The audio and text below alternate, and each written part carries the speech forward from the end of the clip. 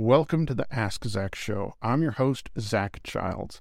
I've spent the last 30 years working in the music industry here in Nashville, Tennessee, during which I've done everything from touring with major artists like Brad Paisley and Carrie Underwood to playing the nastiest dive bars or even the occasional wedding. This show is all about barreling down the rabbit hole on all things guitar and the music we love. We will cover the legendary players, gear insights, and even some interviews along the way. I hope you enjoy. To support the show, follow the links in the description to find out about my Patreon page. Or go to my store at askzach.com to pick up a coffee mug or t-shirt. Now, let's dive in.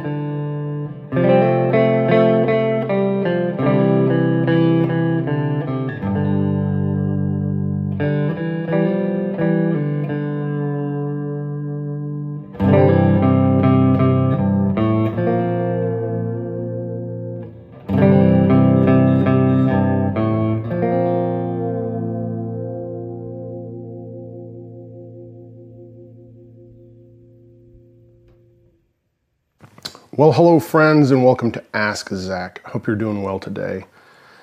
Today, I'm blown away. I have a dear old friend named Bill McCumber who gave me his 1967 Bigsby Telecaster that he sent off to Bill Lawrence in the late 1970s to have it modified with custom wound pickups, and then later switched the neck to what looks like either a 72 or 73 neck. Highly customized, personalized guitar that a very good friend of mine and mentor decided to give to me. So I'm gonna tell the story about Bill McCumber and just his friendship and how much he means to me. Gonna tell the story about the guitar and the modifications that Bill Lawrence did to it.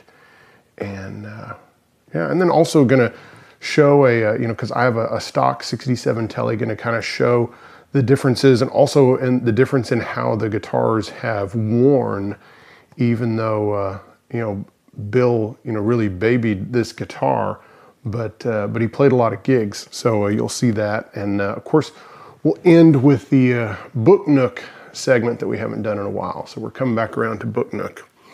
So while you're thinking about it, if you haven't done it already, then please go down in the corner and hit subscribe if you've been enjoying the show.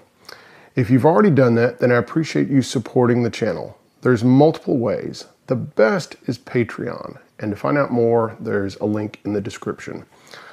Also, of course, you've got tip jar information, or you can go to askzach.com and you can find merch like mugs and t-shirts and all those things. All right, well, let's dive in. So let's start off with Bill McCumber, who gave me this beautiful guitar.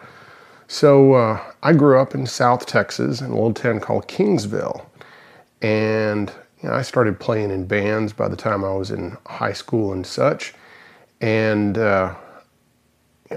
probably after high school, early college, probably right before I moved to Nashville, I ended up meeting a steel guitar player named Bill McCumber.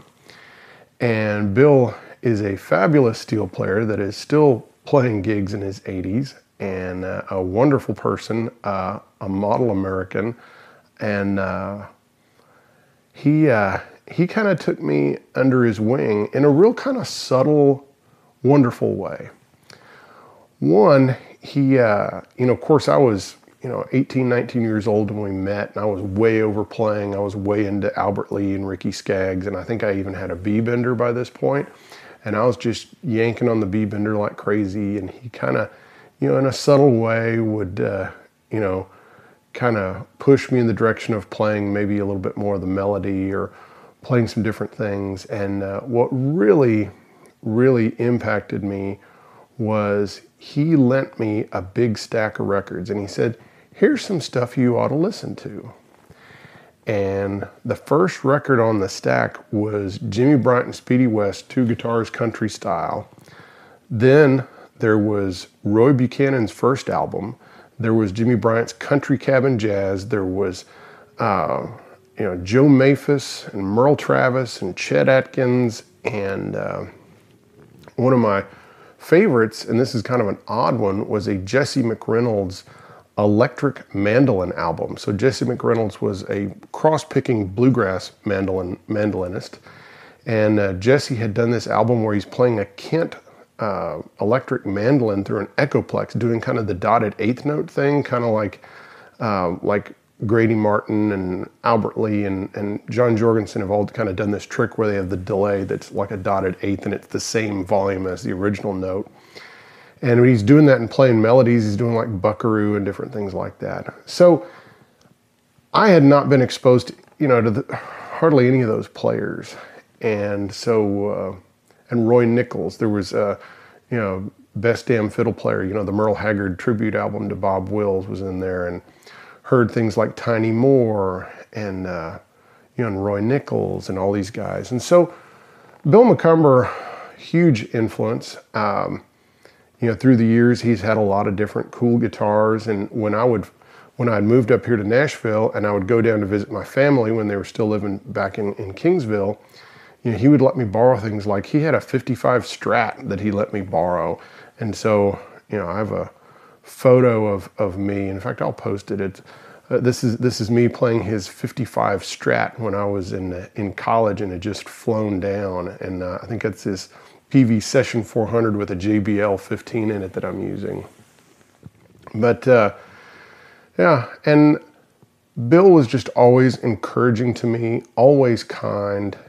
And I think one of the big things I learned from Bill was always and is always a true country gentleman. He knows how to treat people. He knows how to treat women. He knows how to handle himself in public. And he was the assistant city manager of the city that he was in for quite a while, and just a really, really great guy and a big influence on me. So it came as a big surprise when he contacted me a couple of weeks ago, and he said, "Zach, I haven't really played guitar in a long time, and I really want you to have my old Tele." And I was just blown away. And I said, "Oh, I'd be honored to have your Bigsby Tele." So he boxed it up, and it arrived just a couple days ago. And here it is. And so this, of course, has been modified. But here I'm going to show a picture of first, let's show a picture of Bill, from this is probably about 20 years ago, and this is a gig where Bill and I were playing together in Kingsville, Texas. I think this is at the old Moose Lodge or Elks Lodge. I can't remember which one, but here we'll show that. So so he said he wanted to give me this Tele, and so Bill bought this Tele when it was new. It's either a 67 or 68, and the way we tell is by this picture I'm going to show you right now. So here you can see Bill, and looking very dapper with his hat on, and he's sitting on a chair, and you can see his amps up on a chair too, and you can see that's a Bigsby Tele with a maple cap neck. And so of course this has the route in between the pickups, which definitely says it's pre-1969, and having a maple cap and the CBS logo means that it's either a 67 or 68 Tele. So he got that guitar from Bob Clausen at Clausen's Music in, at the time they were located in Annabelle, but now they're in Corpus Christi, and they have been since the 1970s. Bought it from Bob, and then later on, as he was playing through the 60s and 70s, he contacted Bill Lawrence, the famed, pickup designer, who of course has designed stuff for Fender and Gibson and on and on and on, and of course had his own line of guitars that were built by Moradaira in Japan, and just all sorts of different pickups used by Reggie Young and Roy Buchanan, all sorts of cats. So, and of course Bill was very connected with the talking about Bill Lawrence. He was connected with the steel guitar community and made steel guitar pickups, and also he and George Lewis had L&L Sales, which later on became George L's solderless cables after Bill Lawrence and George Lewis kind of parted ways. But of course Bill Lawrence was also part of the solderless cable thing that came along, which of course Fender had done back in the 50s. But all right, now we'll get back to Bill Macomber and Bill Lawrence. So Bill Macomber contacts Bill Lawrence and says, hey, I have this Tele, and I'm having, feedback issues, and probably the pickups had gone microphonic because they were lacquer potted back in the late 60s instead of being wax potted. And so, he was playing the guitar a lot, and probably a lot of that lacquer flaked off, and it was just starting to, make noise, especially being anywhere near an amplifier. So Bill Lawrence had to think about it for a little bit, but then he contacted Bill Macomber and said, send me the guitar. And so one Bill sent the Tele to another Bill. And so this is what he did. So let's start off with, so first off, you can obviously tell he changed out the control plate. So this is so Bill Lawrence custom fabricated this stylized control plate, use these different knobs, and it has these two switches. And the two switches are really interesting. The way it's wired is with both switches down, it's the both pickups are on. If I just have this one up and this one down, then it's just the neck pickup.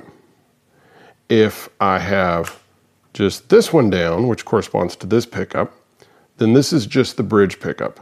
And then if both of them are up, it's out of phase. So here, let's just show that real quick. So let's start off with neck pickup.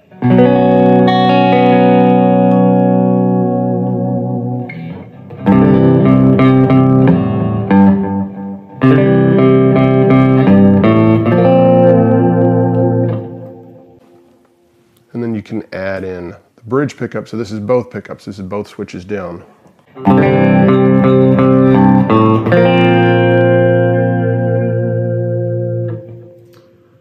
This is just the bridge pickup.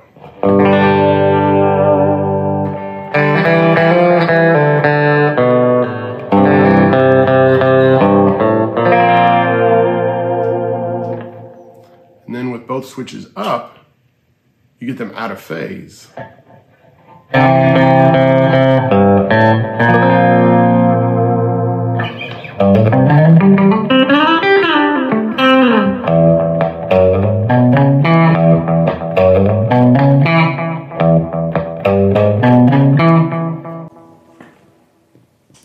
Turn the echo off. So first off, you have the change in the control plate and wiring, but looking underneath it, the cavity was not enlarged or changed in any way. So I thought that was nice. Then of course you have this neck pickup that's been added, and to show this off, I'm going to pull off the scratch plate. There we go. And so what Bill Lawrence did was he just routed out a shallow bit of the wood, so he didn't go deep.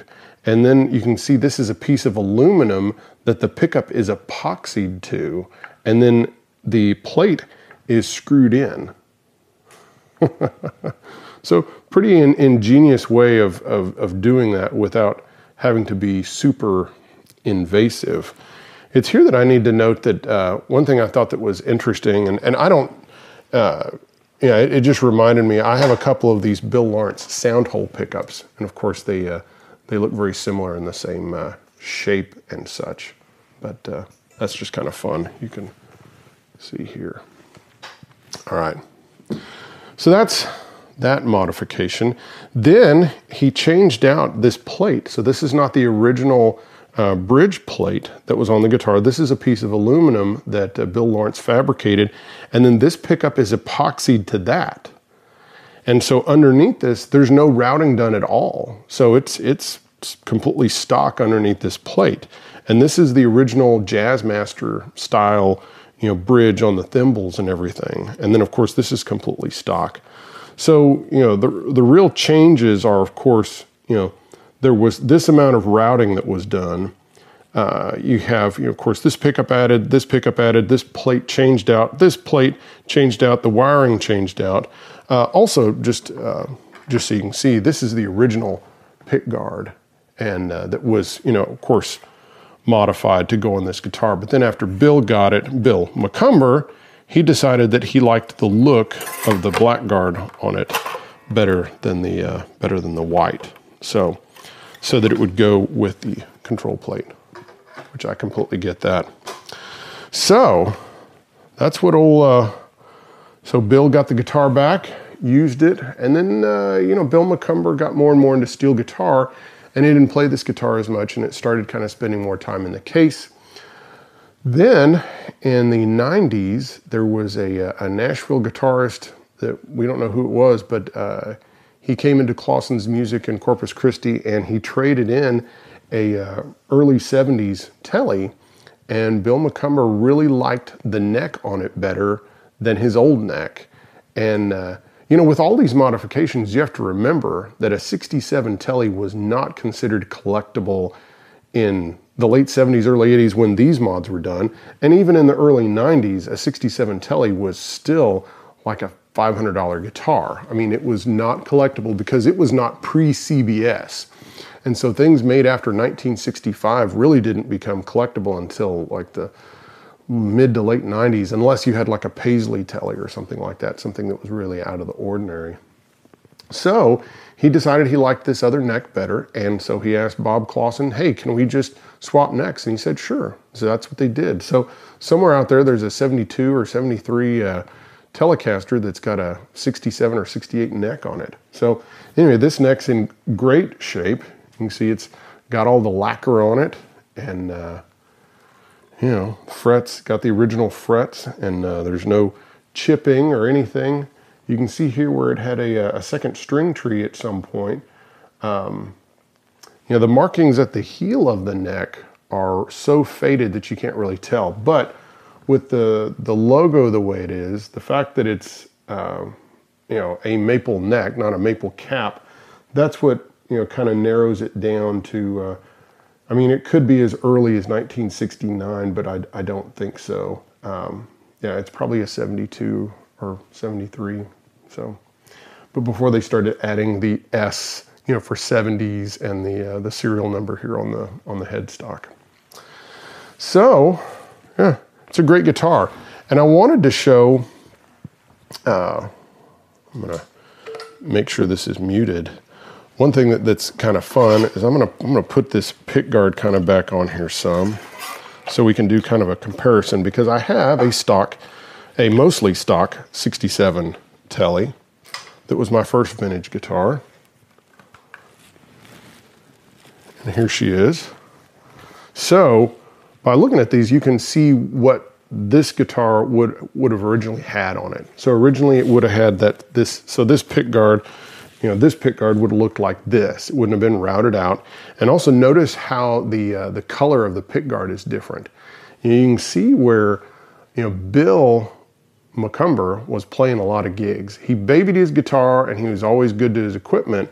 But you can tell it's been around a lot of cigarette smoke, because this was played a lot in the 60s, 70s, and 80s in bars. And even the finish on the guitar, see how yellowed it is compared to this one. So you can see this one was played harder, and less kindly by the former owner, and you can see it's like missing finish, but then it's not as dark, and that just, I think it has to do mainly with the amount of smoke that it probably saw. So yeah, so this would have had the same kind of control plate, the same pick guard, all the same features, and it would have had this same type of neck on it, this maple cap neck. And yeah, so this is a really, really cool gift from Bill Macomber. And Bill, I thank you. This is really special, and I will treasure it forever and ever. All right, let's put this down, and let's do a little book nook. So here we have another book that unfortunately is kind of goes in and out of print. Right now it's not in print, but if that changes, I will certainly say. So this is Fender: The Inside Story by Forrest White. And this is of course, I'm a huge Fender aficionado, and Forrest White was an incredibly important person as, kind of the factory manager. Fender, he says here on the cover, it says former general manager. So he joined in the mid 50s, and he was incredibly important for just making the company run smoother and having better inventory controls, and having his hand in designs and such. And so he was with the company up until, of course, CBS selling. He was with it a little bit after that, and then he left because he wasn't happy with what CBS was doing. He, of course, also went on to work with Leo at Music Man. And there are a lot of this. The book is mainly talking about the Fender era, mid 50s to mid 60s. And, there's a lot talking about the tweed amps, pedal steels, all sorts of things. There's great stories about Jimmy Bryant. And my favorite is one where Jimmy goes in the employee entrance with a beer, and Forrest, kicks him out. And that's funny. And this book has been, quoted in other Fender books. So this is one where a lot of information has been taken from this and used in other books. The one negative thing I will say about this is it suffers from the fact that Forrest White felt the need to set the record straight. And instead of just kind of saying, this is what happens, he has to go into, other people say, this happened, but this is how it really happened. And so you can tell that there were inner rivalries in Fender, and partially for kind of everyone wanting to be close to Leo. And people, I think even at the time, could tell how important Leo was, and everyone wanted to be closer than anyone else to Leo Fender, and I can kind of get it, but it is a great book, and it is very much worth reading. Forrest White, Fender: The Inside Story, and it's got a lot of great kind of diagrams, patent drawings, and it's got a lot of things about wirings and pickups and the magnets used. There's a lot of great information in this. All right, guys. Well, I hope you've enjoyed today's episode. And again, I have to thank Bill Macomber for this beautiful 67 Tele. Thank you, Bill. Bye-bye.